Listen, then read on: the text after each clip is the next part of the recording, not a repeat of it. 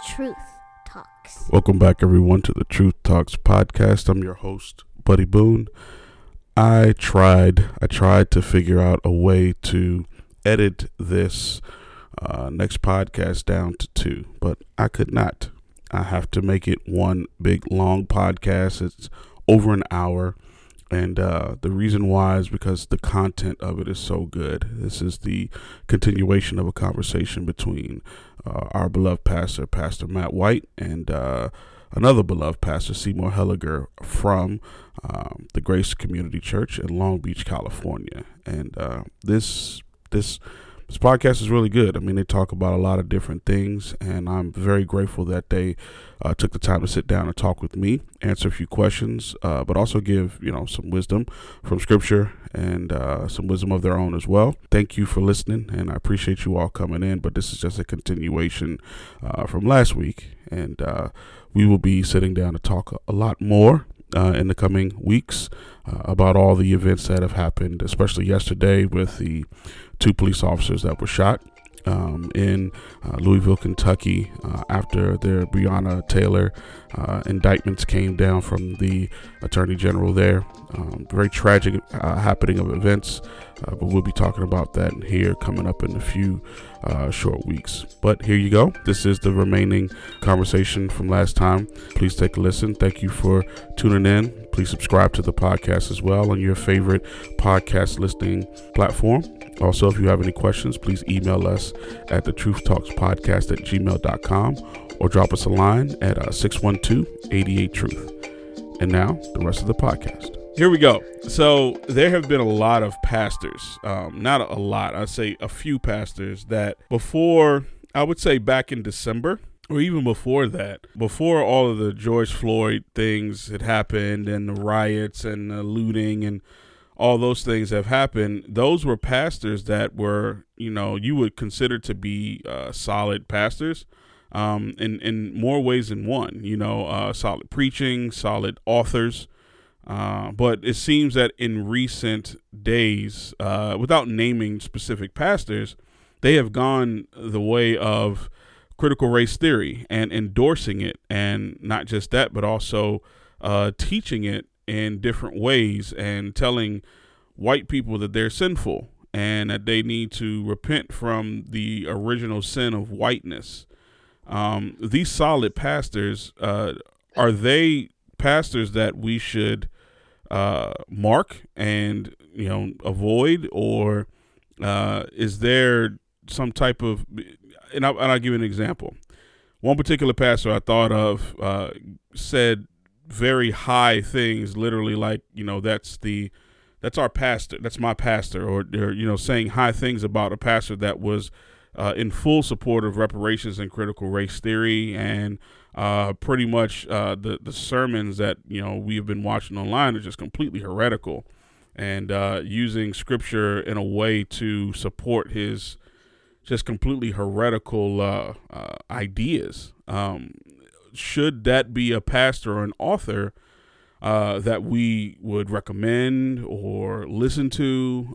Even his older sermons or books. I mean, is that something that we should say, mark that person, leave them alone, or should we kind of just take it with a grain of salt? Well, let me just begin by taking us, maybe just reflect back on the scripture in Genesis chapter 3. Obviously, before that, you have a pristine paradise in Eden, and man is, as can be, is in a perfect relationship toward God, his creator. And then in Genesis chapter 3, his willful rebellion against God becomes the beginning of this inherited nature in every human being. And so everyone is now born with this sinful nature. It was so odious in the sight of God in Genesis chapter 3. He said, I can no longer strive with man. Man was not just sinful, he was totally sinful. So we have the term total or radical depravity, that every part of our makeup, who we are, has been so affected by the fall and sin that there's nothing good in us. Doesn't mean that we can't do any good, but when it comes to God's standard, there's absolutely nothing good in us. Well, God wipes out creation, preserves a few people. He leaves them, but yet he leaves the seed, because remember, his promises, Genesis chapter 3:15 still continues, that promise to be the Messiah. Well, even in that case, you still have, coming out of the ark, you still have sinful people who are justified by the grace of God alone. As we recall in Genesis, that Noah found grace. It was in fact God's grace that found Noah. And this God's grace that was bestowed upon Noah. So you still have this sinful nature being passed on from generation to generation. You fast forward into the classic text in Romans chapter 3, and it charges all under sin. And Paul says, look, I charge the Jew and the Greek, or Jew and the Gentile. In other words, every human being born under the first Adam is sinful and guilty before God. They have a sin nature, and they sin because of this sinful nature. So there's no earthly cure for them. You go to Romans, throughout Romans chapter 3, the solution for this one is the Lord Jesus Christ. Go to Romans chapter 5, the Apostle Paul says, having been justified by faith, we have peace with God. And so now we have been reconciled to God, and it was a demonstration of God's love toward us. And we were reconciled as his enemies. Now, after that, beginning with verse 12 of Romans chapter 5, the Apostle Paul takes us back to the original sin, where it all began, in the first Adam. And the only reason why I brought those passages up is that to conflate original sin with anything else is to do a great disservice and tell God he's a liar. Amen. But this is a very serious transgression. It is, once again, the classic statement made by the serpent. Did God truly say Yep. that your sin is as evil as he says it is? And that the original sin rests in what Adam has done. And now we're all guilty in and through Adam. And whenever you supplement or replace that with any other act that a human can do, we fail to realize the nature of our issue is within us. It is who we are, not just what we do. What we do is just a fruit of what's in our heart. So it does a great disservice to the gospel, and in a sense tells God that he is a liar. So if this particular pastor who promotes this wokeism, the woke church, and whose ideologies are, I mean, I wish I can just say it's heretical. That's insufficient. They are demonic. Wow. Yep. His Amen. ideals are demonic. If that's the case, and you're aligning yourself with this guy, then you have to start marking this writer if he is unwilling to retract his statement. Now, I will say this, that this aspect of whiteness and white privilege, and I heard a coach say this, coach who was hired by an NBA team says, yes, I'm probably a beneficiary of white privilege, or quote, white privilege. All of these statements I expect from depraved people. Yep. I expect nothing else from them. Whenever depraved, that is unbelievers who are without Christ, make anything good, or they say anything good, I give glory to God. Because only by the mercy of God that they actually do or say anything good. Wow. Now, I expect the unbelievers to use these ideologies because they're demonic, they're fleshly. They blame systems and structures. It doesn't point to the original issue of the deception in the garden and the redemption that comes through the Lord Jesus Christ. So I expect the unbelieving world to adopt these principles as a way to describe the problem in society. When believers begin to adopt these demonic ideologies, they are undermining the gospel. And in undermining the gospel, they're preaching a different gospel. They're preaching a gospel of a different kind. Paul says in Galatians chapter 1, even if we or an angel from heaven were to preach any other gospel than what we first preached, let him be accursed. Anathemize him. This is a very serious grievance, because this transgression is an attack on the gospel of our Lord and Savior Jesus Christ, the good news on justification. It's an attack on a man's condemnation before holding a just God. And so for that reason, it is a doctrine of demons. I would say that we should mark those writers. And I know that a few years ago, one of the pastors was starting to kind of capitulate and drift a little bit. We warned our readers that we do recommend his books, but if he continues to go down that path, we have to pull his books. Mm-hmm. Well, he has gone on that path, this one particular pastor. So yeah, you pull the books because they're always better resources to read. Yep. And the old adage is it's always just best to read the books of dead men. It's not that these dead men were without fault. It's just that you can look back at the track record and you see there's not much hanging behind their tail. There's not a lot of trash you have to pick up and clean up. They're dead, they're deceased, they were faithful. You can look at the track record and says, okay, let's use these dead men's books. So I think there needs to be a resurgence of the men who are gone to glory, who fit the criteria of 2 Timothy chapter 2. That's something else that has to be considered. And I know I'm belaboring the point, brothers. I want to apologize, but it's just, I'm really getting long-winded on this one. Keep going. But when I look at the text of scripture in 2 Timothy chapter 2, this is so critical that a faithful man of God is faithful to the extent that the doctrine that was given to him, he declares it consistently as it was given, and he lives it out passionately as he should. If those two things are not gelling, then that's not a faithful minister. Amen. Now, I know he may have had a history, but a history is not as important as the extent, the consistency. I prefer consistency than history. If you're consistently faithful, I would prefer that. And so what we're finding is that these men are not faithful. Therefore, they're not to be trusted, and they should not be entrusting anything to others because they're not faithful people. If they're not faithful to the doctrine as it was delivered to them, then they ought not to be given a platform to entrust their deviations to others to deceive fellow believers. And Paul told Timothy that in 1 Timothy, people are getting carried away with these false doctrines. Well, he says to address that, to confront it, because the aim of our charge is love, right? A good conscience and a sincere faith.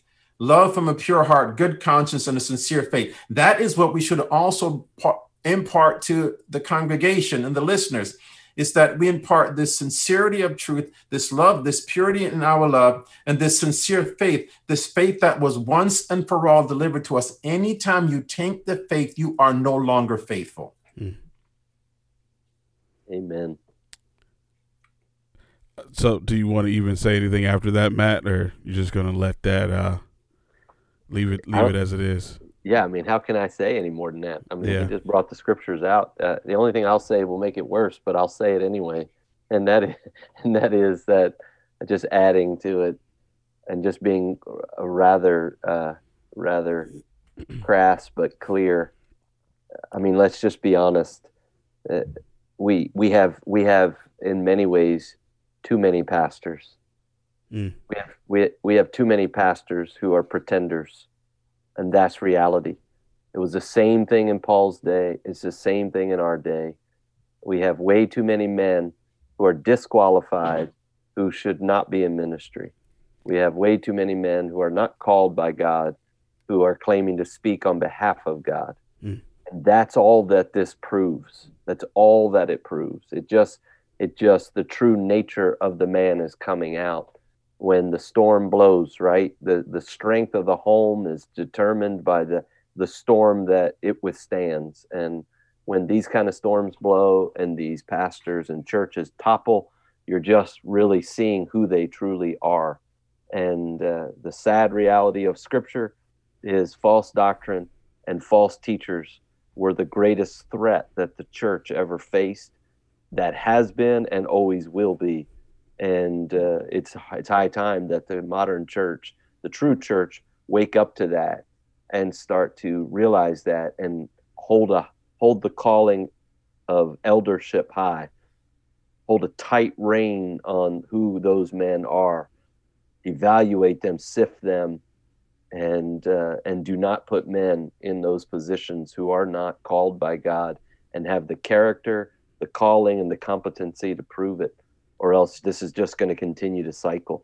And Paul was clear in Acts 20 with the elders in from Ephesus that when he met with them on Miletus, wolves are coming and they will devour the flock. More damage, more pain, more suffering is done by false doctrine, false teachers, devouring the flock than COVID-19 will ever do. And that's just reality. So that's what we're seeing. And I know in our area, having churches shut down through this would be a good thing. And that's the sad reality, because we got a lot of churches that aren't churches. And all of this is just demonstrating. They're social gatherings, but they're not the called out ones. That's for sure. And I was telling somebody the other day, God, Christ died for the church, and he is building the church, and he will purify and purge the church. And Revelation 2 and 3 ought to scare every one of these pastors. You start messing around with the doctrines of demons. Jesus made it really clear what he will do, and you can read those 7 letters, and it'll keep you up at night. And sadly, it doesn't for a lot of these guys. And I don't know about where you are, Seymour, but it's a real disaster where we're at. I mean, I'm not exaggerating. I mean, it's a disaster. These churches are folding to the BLM movement, to critical race theory. I mean, every week I get a new email. I get another phone call of another guy who's telling his church they're all racist and that he's a racist, and he apologizes. And it's just this confusing, man-centered mess. And we've got the largest churches in our area, some of whom I've met with their pastors, trying to encourage them. And they've all gathered together. They're writing a letter, a unified letter in support of BLM, coming out, and they're forming a protest down at our Capitol in Annapolis. I mean, it's a disaster. And our church is being called racist. We're being told that we're the racists because we're not going to have anything to do with that. We speak against it. It's all nonsense. Matt, brother, you're from West Virginia.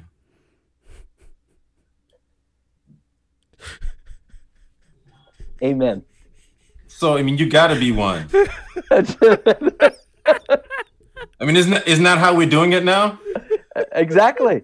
The measure of a man is not Christ in him any longer. Nope. It's the color of his skin. It's his ethnic background. It's his cultural. It's his whatever. It's his flag he's carrying. It's a joke. And I'll add to that, for them to say that our church is racist, I, as a black man, could never be racist. So of course they've gotten it wrong. So, I can't be racist. You have to be because you're white. It just, to them, somehow that all makes sense. Yeah, going back to what your brothers are saying, is that we're seeing what I termed the other day in a conversation with our brother, intellectual suicide. That when we don't discern the signs of our time, not based on what we perceive, no, but based on the clarity of the scripture as how it defines the essence of man and his inner compulsions, we will never come to terms as to what we ought to do in response to it.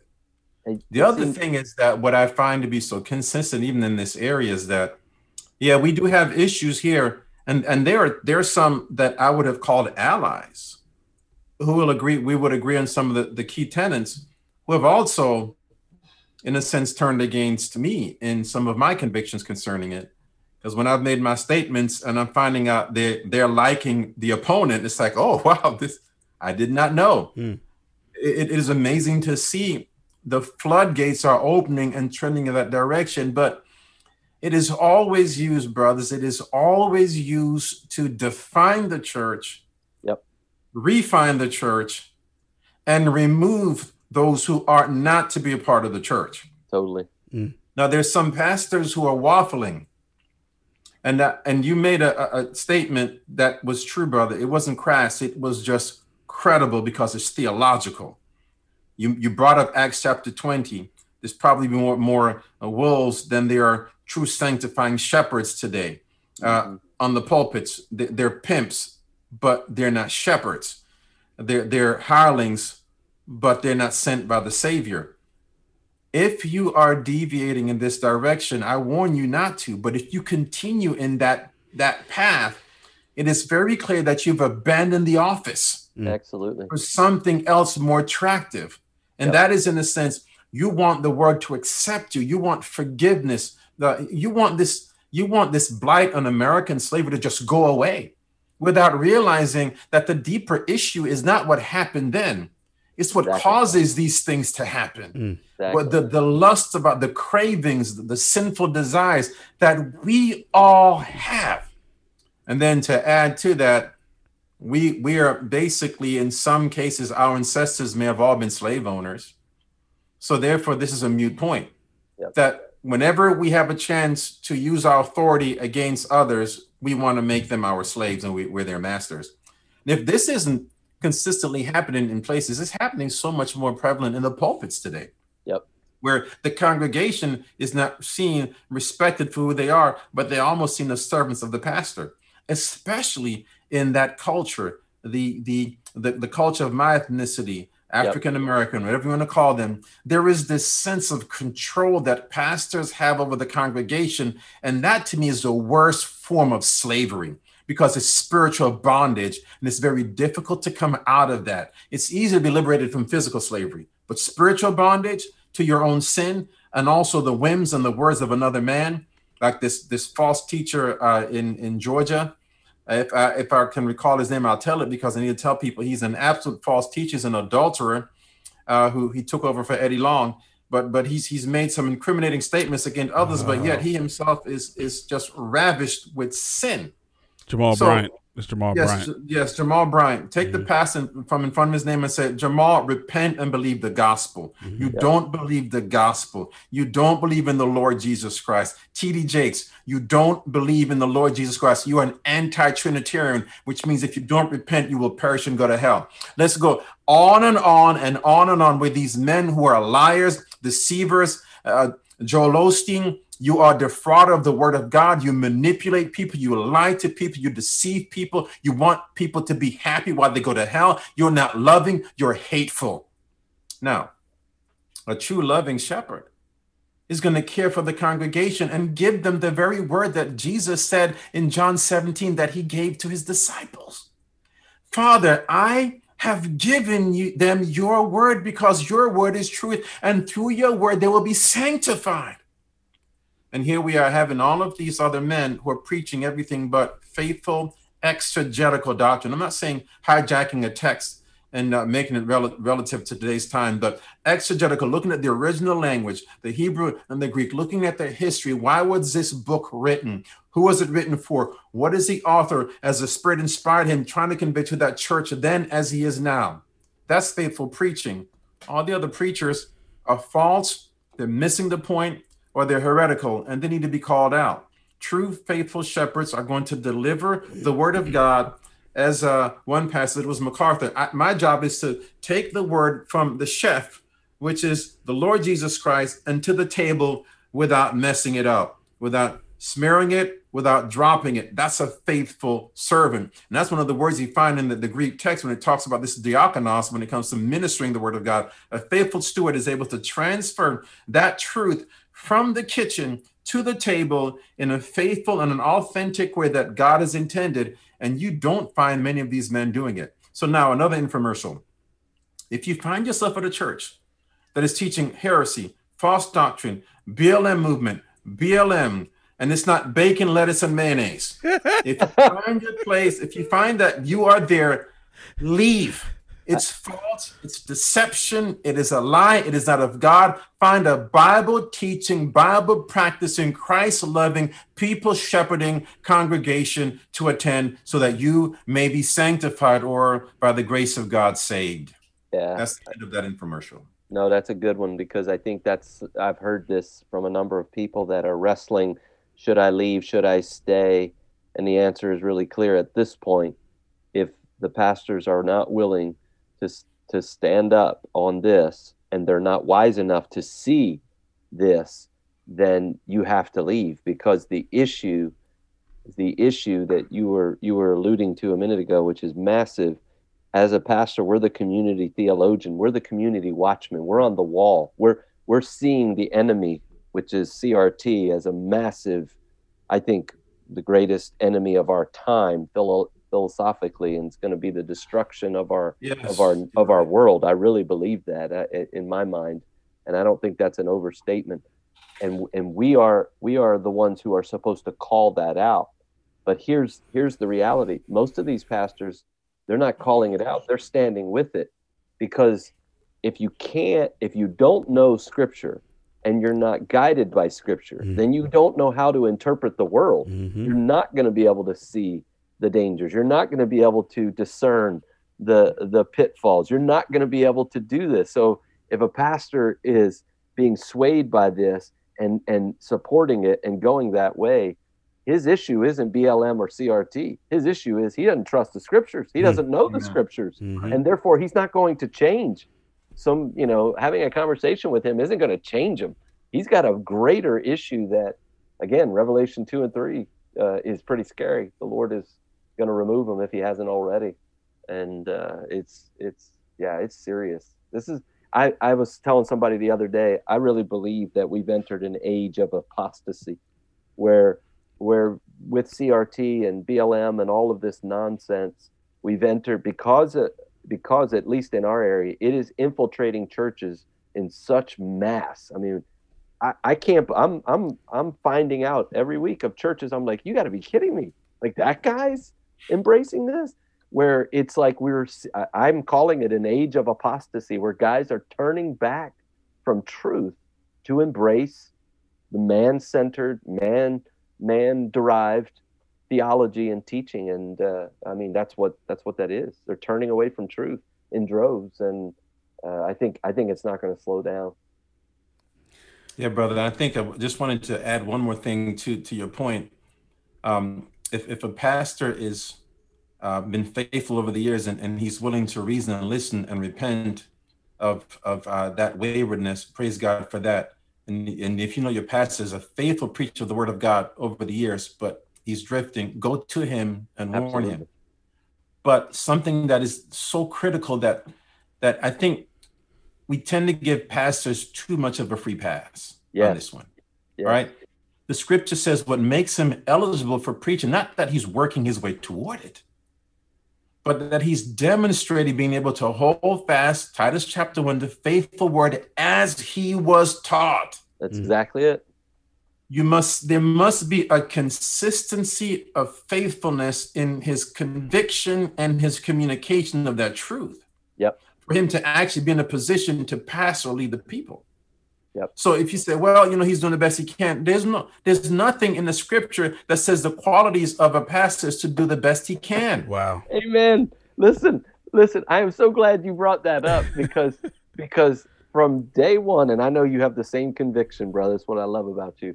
From day one, I have said that I am not going to stand behind a pulpit until I have enough training to know what in the world I'm supposed to do, right? And so my theory was always, to be a medical doctor, you got to have roughly 10 years of training. So I said, I'm not going to a pulpit until I have roughly 10 years of training. So if a medical doctor has to cut on people, and before he's allowed to cut on people physically, he's got to be trained and have the credentials to show it.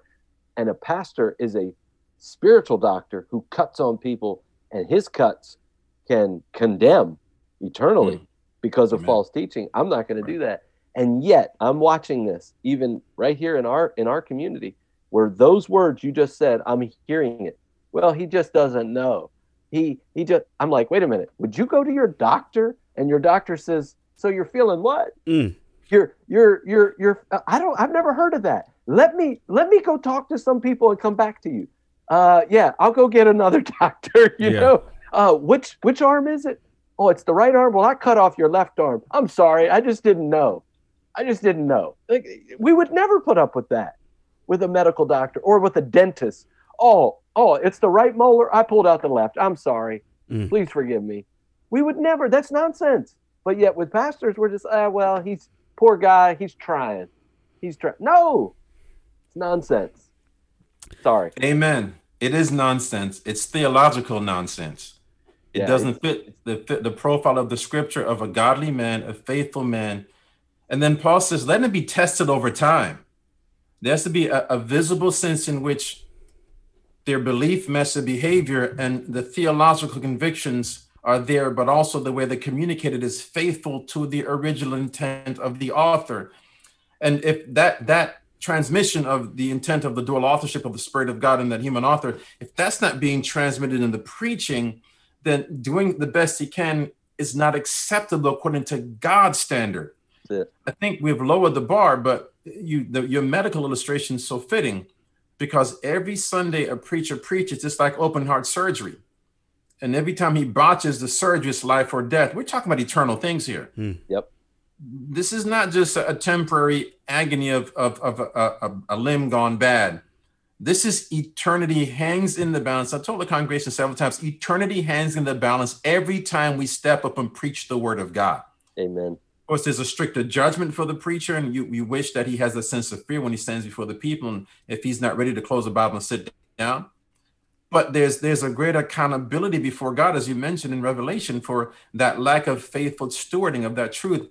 But I think believers and listeners need to hold their pastors to the biblical standard, not the world standard, and certainly not the ungodly, devilish, yes, pardon my clarity, the devilish standard that Joel Osteen and others and TBN, yes, the untrinitarian broadcasting network has established, and that bar is so low that a 4-year-old can actually stand up there and speak, and it'd be profound.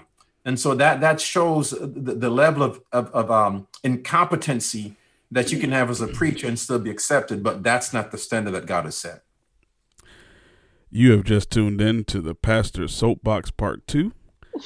This is the pastors that are going back and forth and giving their spiritual wisdom straight from the Bible, no place else, not from the wisdom that they have.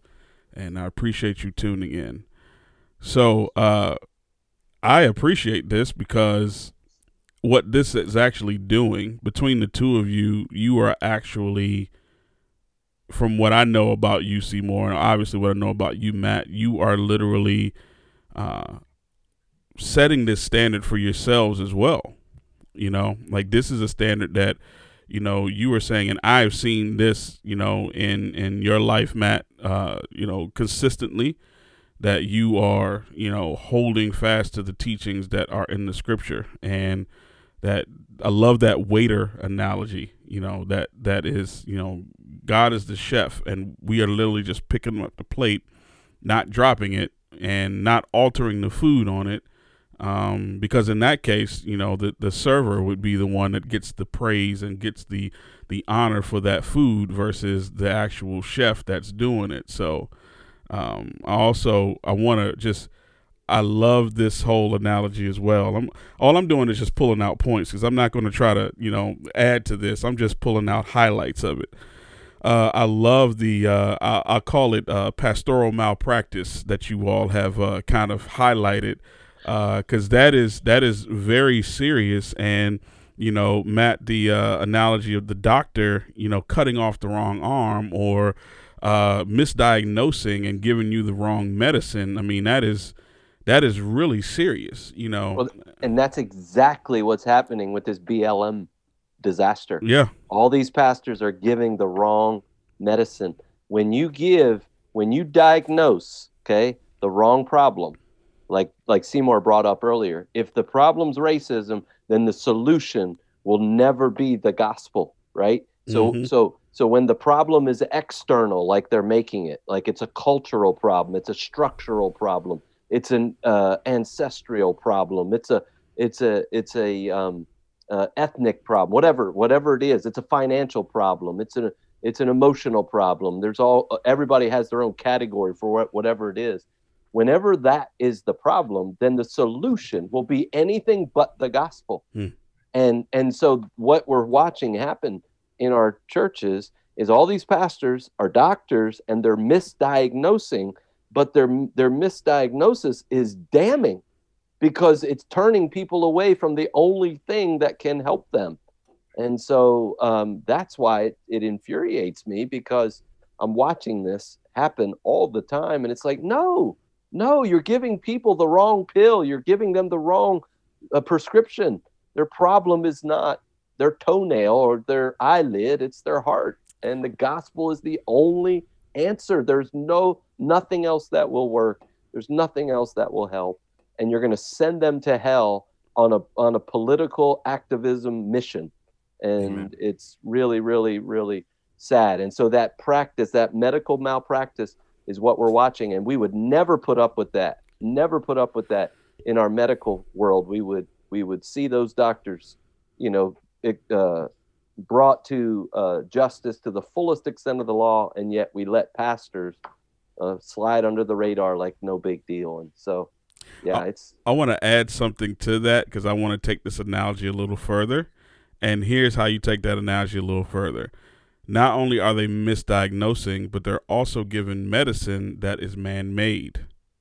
So instead of saying, hey, go home and eat better, go home and exercise, things that literally are natural, all natural, they're giving them man-made medicine. And I say that because of the, one of the pastors, and I'll just call him out because he is along the same lines as Jamal Bryant.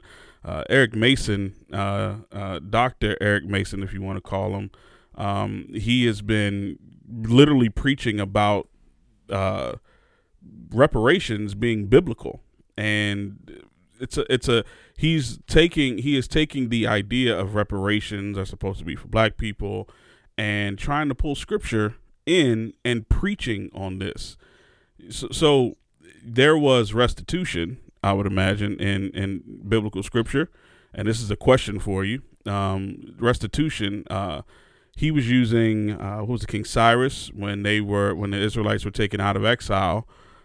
His very famous sermon, he was talking about the Cyrus giving the Israelites what he called drip, is what he called it, stacks, and what he called it is like, talking about gold and silver and livestock, and then he said gold, hallelujah, silver, hallelujah, livestock, I feel God right there. And this is what he's saying, and making it a spiritual thing, making it a thing of like, yes, this is what you are supposed to be doing for black people who are in bondage and are being released from bondage.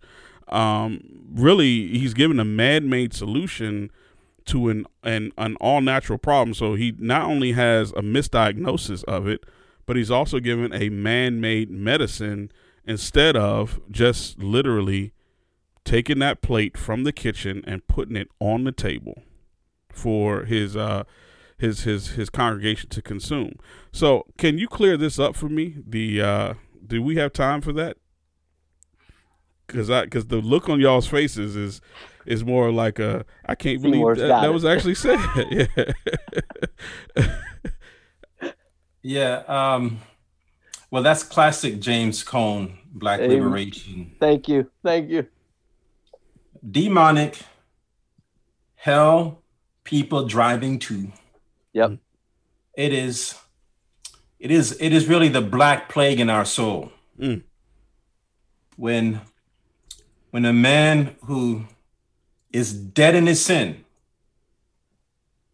can manipulate scripture, as James Cone did, out of just sheer hatred and bitterness in his soul, that was never resolved because of the mistreatment he said he received as a young person.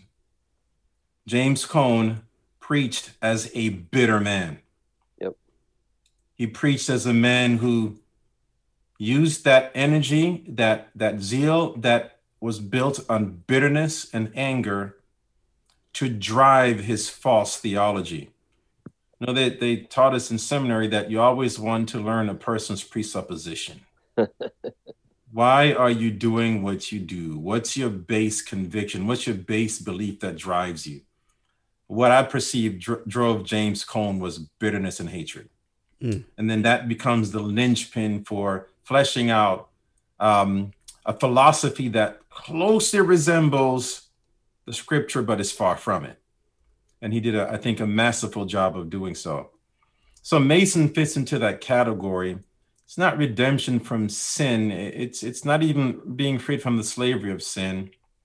It's actually bringing people back into more bondage. Because years ago, those who were oppressed, even the slaves, they used to sing songs of Zion. The oppression on this earth prepared them for the future glory. And I thought that's what Paul said about the sufferings we face in this life. Yep. The more comfortable you are in this world is the more uncomfortable you'll become with the world to come. The more pleasurable this world is for you is the more distasteful the future glory will become. And you find that these men like Mason are preaching a distaste and a disdain for the coming of Christ, because they're preaching a pleasure in this earth which was not promised to anyone. So I would say that Eric Mason is preaching like an unbeliever. And I will leave it up to God to judge where he is as a matter of faith, but he's preaching as an unbeliever who has been attracted to James Cones's, quote, Black liberation doctrine. Now, on that, let me just extend it to say this clearly, that anytime someone were to pay back, and if you were to use that term, you find that to be true in Luke chapter 19 with Zacchaeus, it was strictly voluntary. There was no other compulsion. There was not a national compelling. Zacchaeus was demonstrating fruit of repentance. But fruit of repentance for other people is going to look different.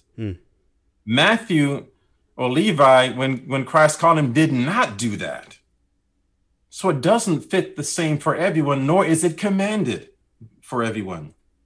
So when you look at the new covenant, fruit of repentance, the key element in fruit of repentance is our agreement with God, is having a change of mind about sin before a holy and a just God. And then in doing so, we turn from our sin, right? We know that we turn to God, trusting in the person and the work of the Lord Jesus Christ, who lived a perfect life for us, died a perfect sacrifice. God was pleased with crushing of his son and his son's sacrifice for condemned sinners.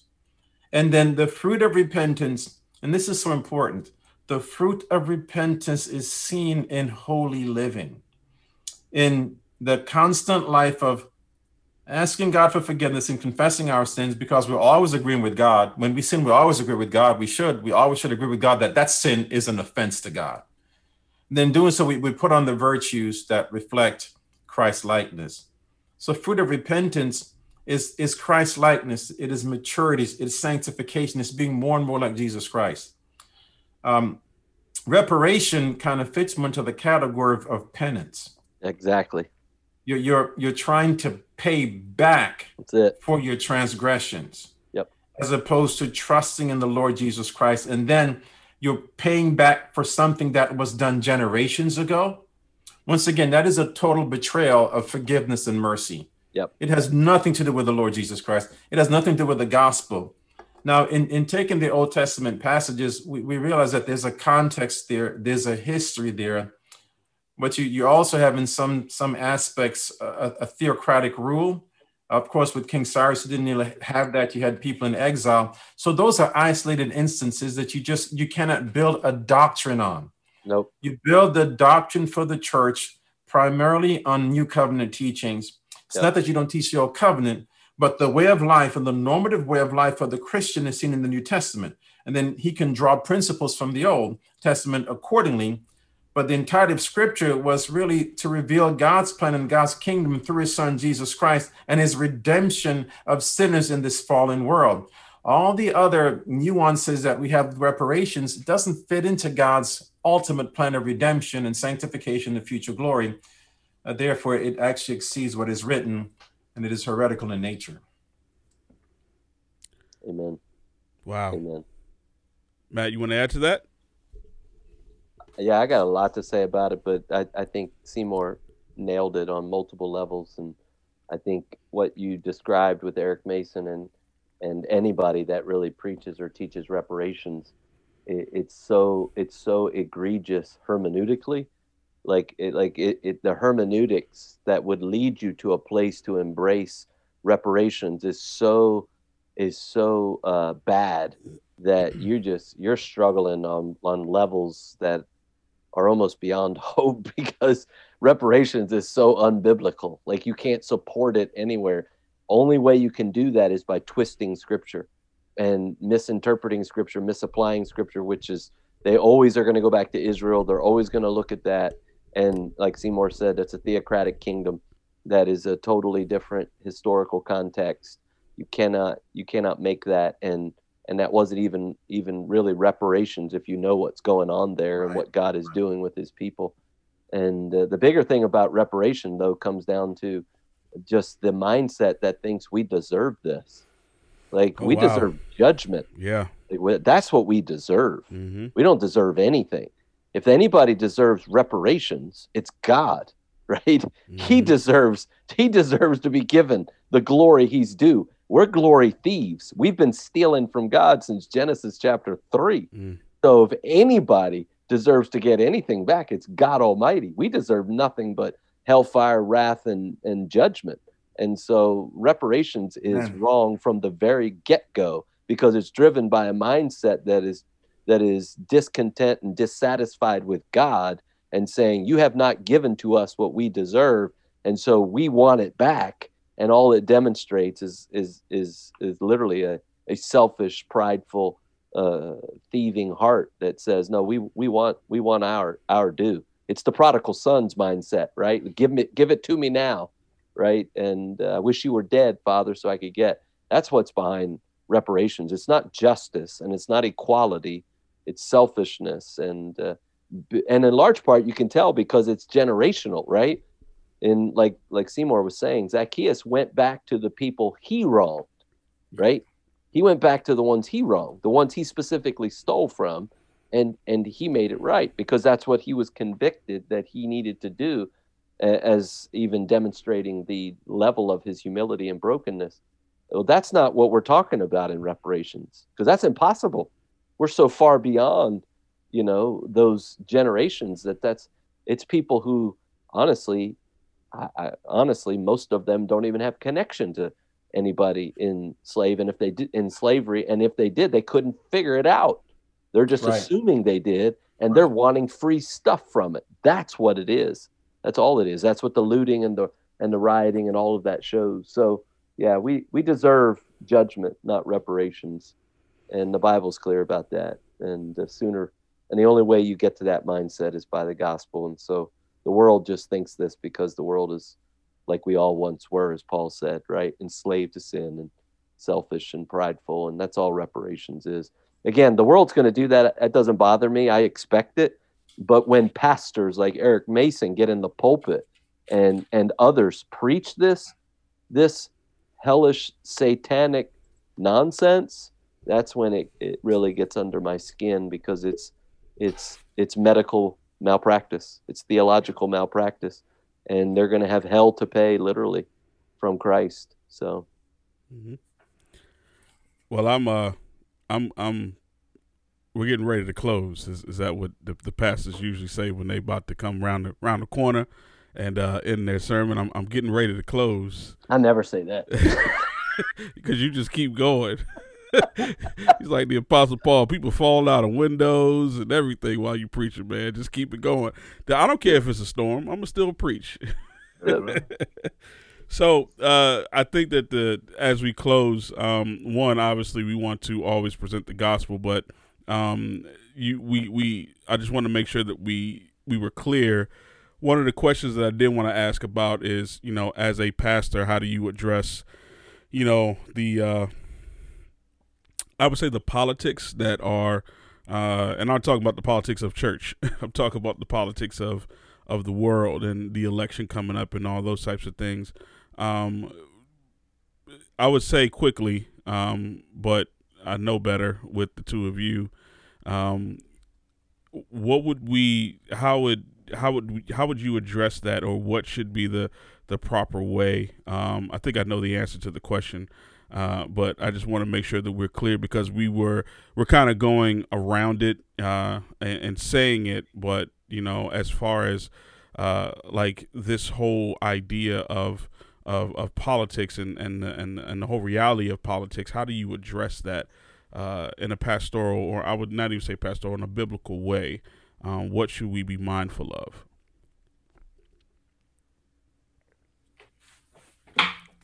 Go for it, brother. Well, I'm not a donkey or an elephant, so I don't qualify. I am a sheep. And my Savior says that my sheep hear my voice and they follow me. And the goal of the pastor is to familiarize the congregation with the voice of that great shepherd, the Lord Jesus Christ, and to love him deeply and intimately. It can be easily said that politics or voting for a candidate is also another form of a social issue. So it could be a matter of a conflict of interest if we are voicing our support for a candidate. But what we should clearly do is we must teach our congregants how to engage in this sinful world responsibly and how to look at the issues that each candidate may hold, and I'm not saying Republican, Democrat, but just in general, and square those things up with Scripture and make sure that the Word of God informs their conscience when it comes to these decisions, because we're in a quote democratic society and it's good to participate in these things. But for me, I'm just saying personally, I've never felt compelled to force any of the attendees to vote. Because I don't have that command from my Savior. But I would tell them to be responsible in this society and engage where they can. But if, for example, for some, their conscience, for some reason, would not allow them to vote for any one of the candidates, I would never encourage my congregation to choose the best out of the two evils. That's just not how my God works. It was Calvin who said that whenever you're in a country and you have nothing but evil leaders to choose from, it's the judgment of God. Mm. And I look at it just like that. Wow. So I encourage the congregation that if that's the best we have and you're picking the best out of the evils, it just shows how corrupt our nation has become. Yep. And the other point too is that I'm also cautious when we as people say that this is the most important election in the history of our nation. Well, hold on. Are we thinking nationally or are we thinking Christologically? I'm concerned about the last things. Yep. I'm concerned about the judgment of my Lord Jesus Christ. I'm concerned about the coming of my Savior and making sure that we are alert in preparation for the coming of the Lord Jesus Christ. So I try to encourage the congregation to develop a biblical worldview on these issues and let your conscience be guided and directed by the Word of God, and then choose accordingly in that category. But because I'm sheep and I'm really just working on learning how to listen to myself, I don't listen to my Savior enough. I certainly don't have time to learn what the donkey and the elephants are saying. I do give God thanks. I do give God thanks for our leaders. I submit to them. I pray for local, state, and the POTUS. One thing I warn believers is watch your negative comments about civic leaders and civil leaders, that is, and the president. I know sometimes Christians feel they can criticize them. It's okay to address moral and ethical wrongs, but Christians should never engage in character assassination.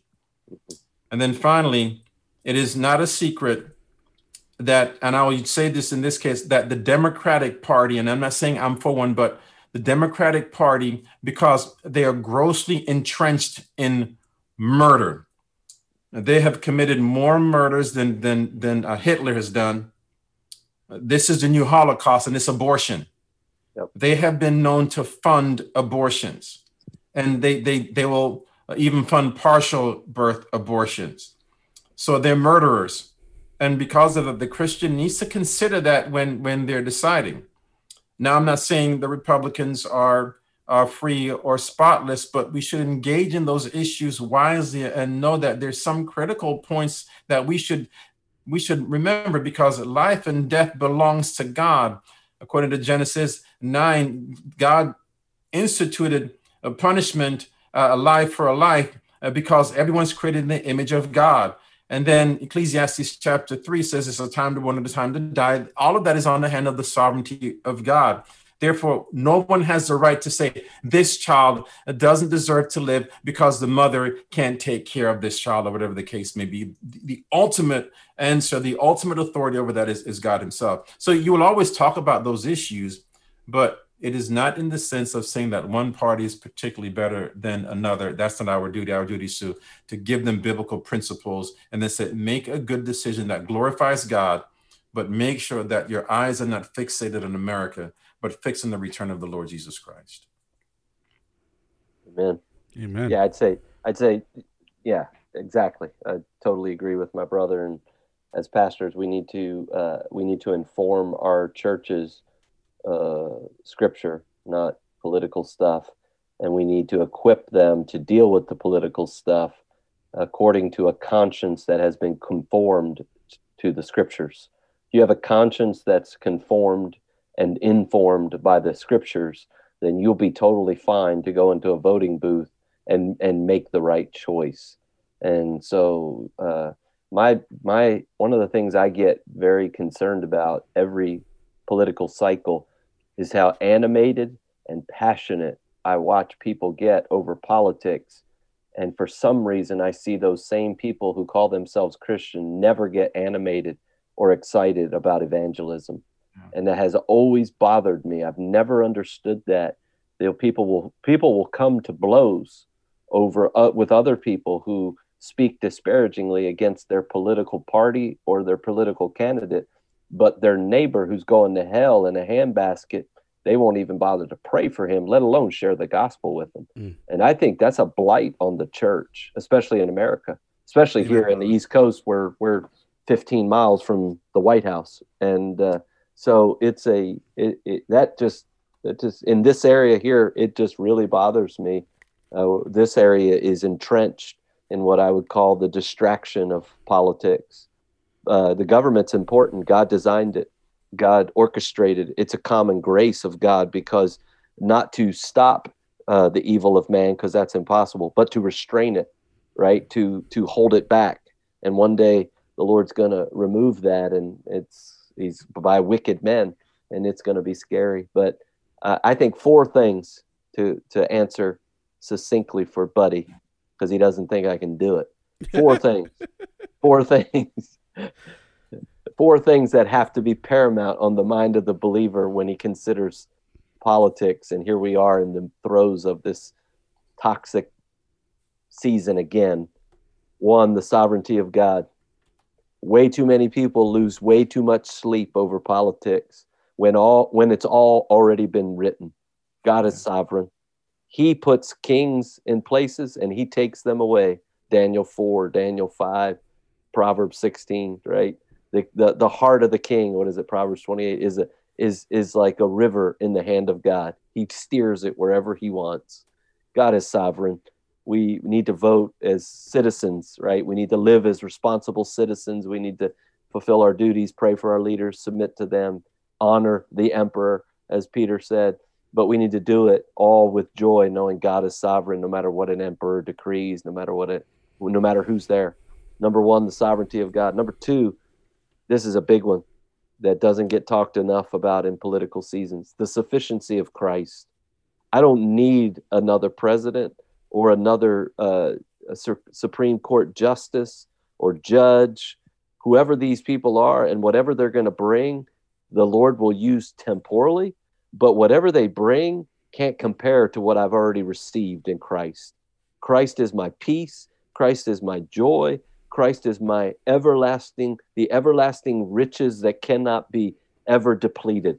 I need nothing else. So if I have Christ, whoever the president is and whatever party's in rule, and that could bring all kinds of temporal disaster, I don't deny that, but it compares nothing to what I already have in Christ. And I think many Christians lose sight of the sufficiency of Christ because they're trying to find sufficiency in a government or in a party or in some utopian dream.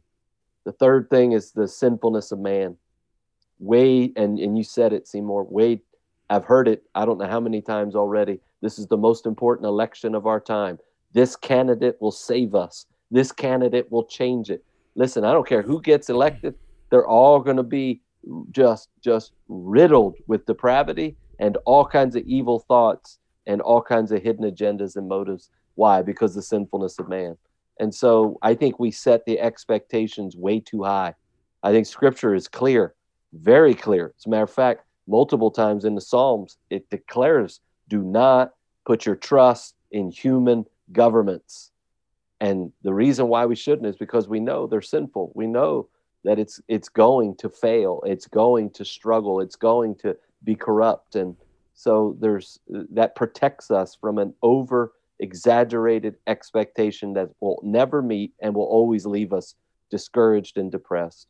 And the last thing, which I think is huge, and Seymour hit on it, is do not negate the mission of the church. The mission of the church is not social reform. The mission of the church is gospel declaration around the globe.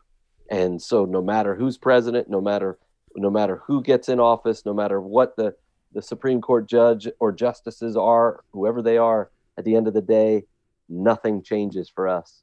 The mission is not political and it's not social, it's theological. And that's what we're called to invest in as Christians. So we do our civic duty, which is a blessing, is a privilege, especially in this country, but we do it. And I like to say we vote and we go home and we go to sleep.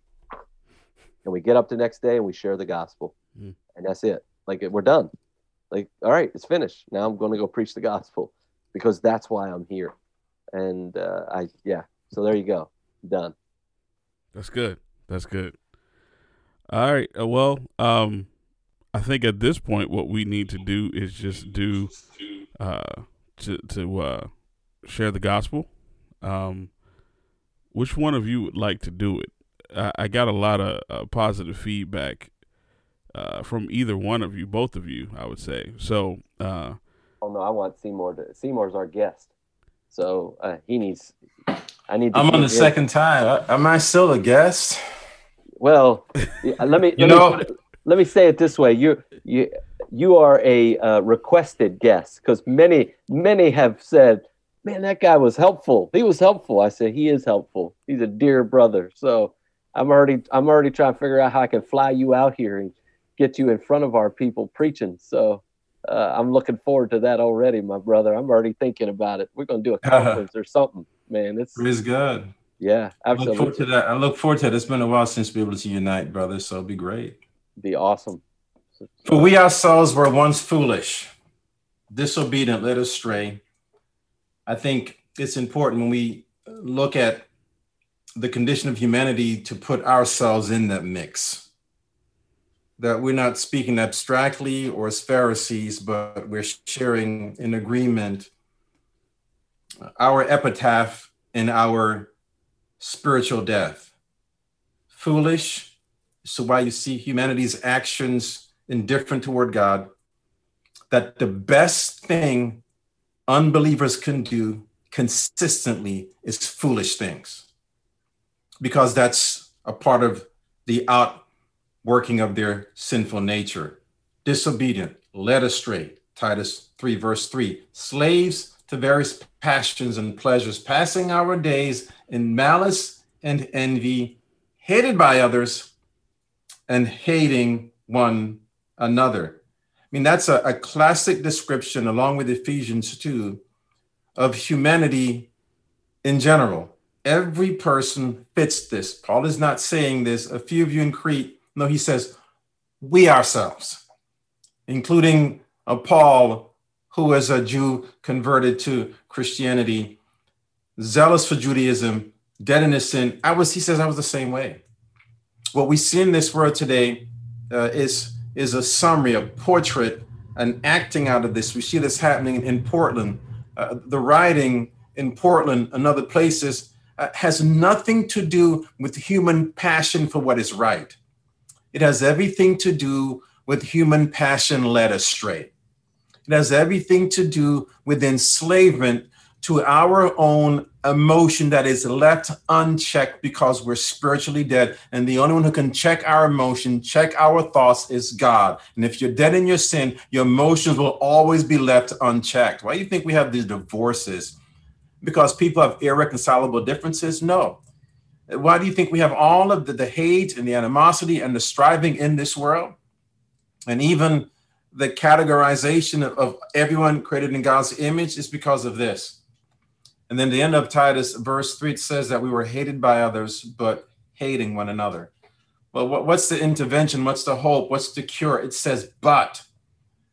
These divine invasions of our sin, our bankruptcy, our death, our estrangement, our alienation, our hatred, our enmity toward God, when the goodness, this is so glorious, the goodness and loving kindness of God, our Savior, appeared, he saved us. And that is why we declare the good news. Because it is the only cure for the disobedience, the only cure for the foolishness. No, the cure for your son or daughter acting up in your home is not rehabilitation. It is not the Boys and the Girls Club. It is not the YMCA. It is Yeshua. It is Jesus Christ. He saved us not because of works done by us, even in righteousness, but according to his own mercy by the washing of regeneration and the renewal of the Holy Spirit.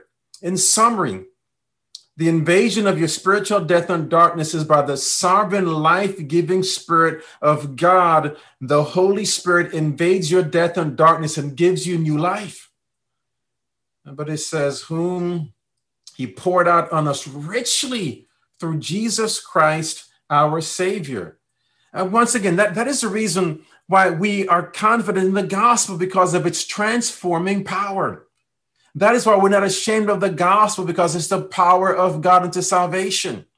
That is why we declare the gospel, that God sent Jesus Christ, his son, to take on our wicked, evil, guilt, condemnation, to take on our humanity. He had a perfect humanity in this imperfect world to redeem sinfully hell-bound, condemned people who were destined and deserving of God's wrath.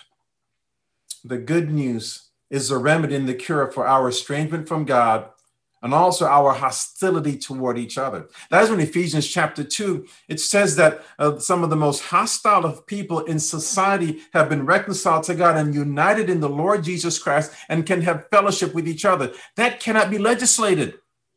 Then that cannot be passed by law. Because of our natural hatred toward each other, there's no law that can be passed. I mean, the irony is that I would have a family member who's of this ethnicity, quote, black, who's being mistreated by others because she doesn't agree with them, but yet they said that she needs help. So we know that the motive for liberating, quote, black people or dealing with white guilt or disadvantage, the white privilege, has nothing to do with helping people of color. It has everything to do with hatred and animosity and indifference, and ultimately it's because of our hatred toward God. Now, this is a mercy of God in rescuing people who hate him, who given life to those who are dead in their trespasses and sins and were hostile toward him. That is why we say, yes, you, that enemy. Yes, I'm talking to you. You hate God. You hate the gospel. You hate Christianity. You hate the truth. You love Joel Osteen. You love T.D. Jakes, but you hate truthful preaching. Yet I still proclaim to you that Christ came, yes, to save even you. Because he's a God of mercy, a God of love, who poured out his just wrath on his son, Jesus Christ, to redeem you in spite of your sinful, wicked ways. That's why I said, I go back to verse 3 and said, I am no different. I was no wiser. I was just as foolish, just as disobedient, led astray, slave to those same sinful passions as you. I'm no different than you are. But God's mercy came and rescued me.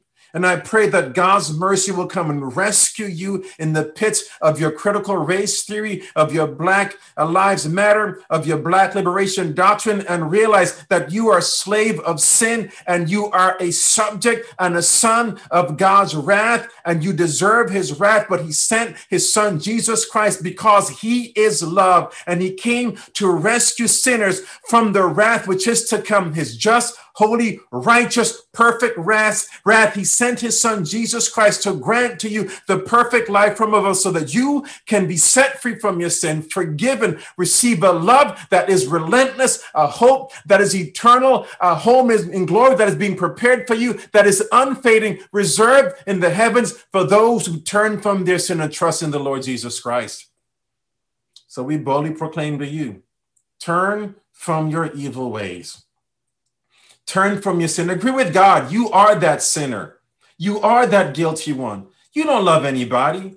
You love yourself. You want to be celebrated. The only reason why you want reparations is so that you can bring honor back to your name. It's because you're a lover of self and not lover of God. Turn from that sin. Turn from that deception. Don't be deceived by this world. Trust in the Lord Jesus Christ and his sacrifice for you. Because if there's one thing we all need to be rescued from, and it is not from poverty.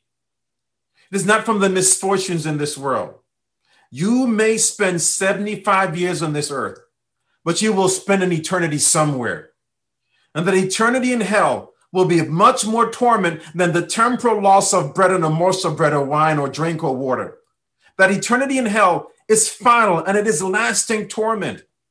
Flee from their wrath and trust in the Lord Jesus Christ and spend an eternity with him, where there will be nothing but joy and bliss and worship and thanksgiving as you feast on the bread from heaven, the Lord Jesus Christ. I pray that God opened your eyes as he did Lydia in Acts chapter 16 to hear the gospel, that you are that lawless sinner, that disobedient sinner, that Christ came to rescue you from your sin nature and from the wrath of God, and to give you a new nature and robe you in his righteousness, so that you, according to Titus 3 says, being justified by his grace, that you may become heirs according to the hope of eternal life. There's one more thing too, that this scripture says, God says to us, that the politicians will not tell you. The politicians will never tell you that they're liars, but they are. They'll never tell you that they're deceivers, but they have a track record. Faithlessness, deception, lies, scandals, cheating. The Bible says in Titus chapter 1, verse 2, that God, the original says he's the non-lying God. It is absolutely outside of his perfect character to lie. And if he's promised you the hope of eternal life, according to verse 2 of Titus 1, and also stated in verse 7 of Titus 3, he's a God who cannot lie. That is a God to trust in. That is a truth to rest your eternal hope in. Turn from your sin, O unbeliever. Believe in the Lord Jesus Christ. Confess him as Lord and Savior, and believe in your heart that God raised him from the dead. And the scripture says, you will be saved.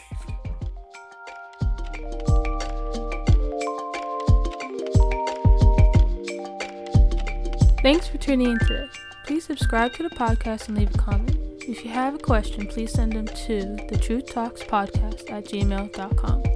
Visit our Instagram and Twitter at The Truth Talks Podcast, and visit our website at belcroftbiblechurch.org. Delighting in the word, that we might walk in the truth.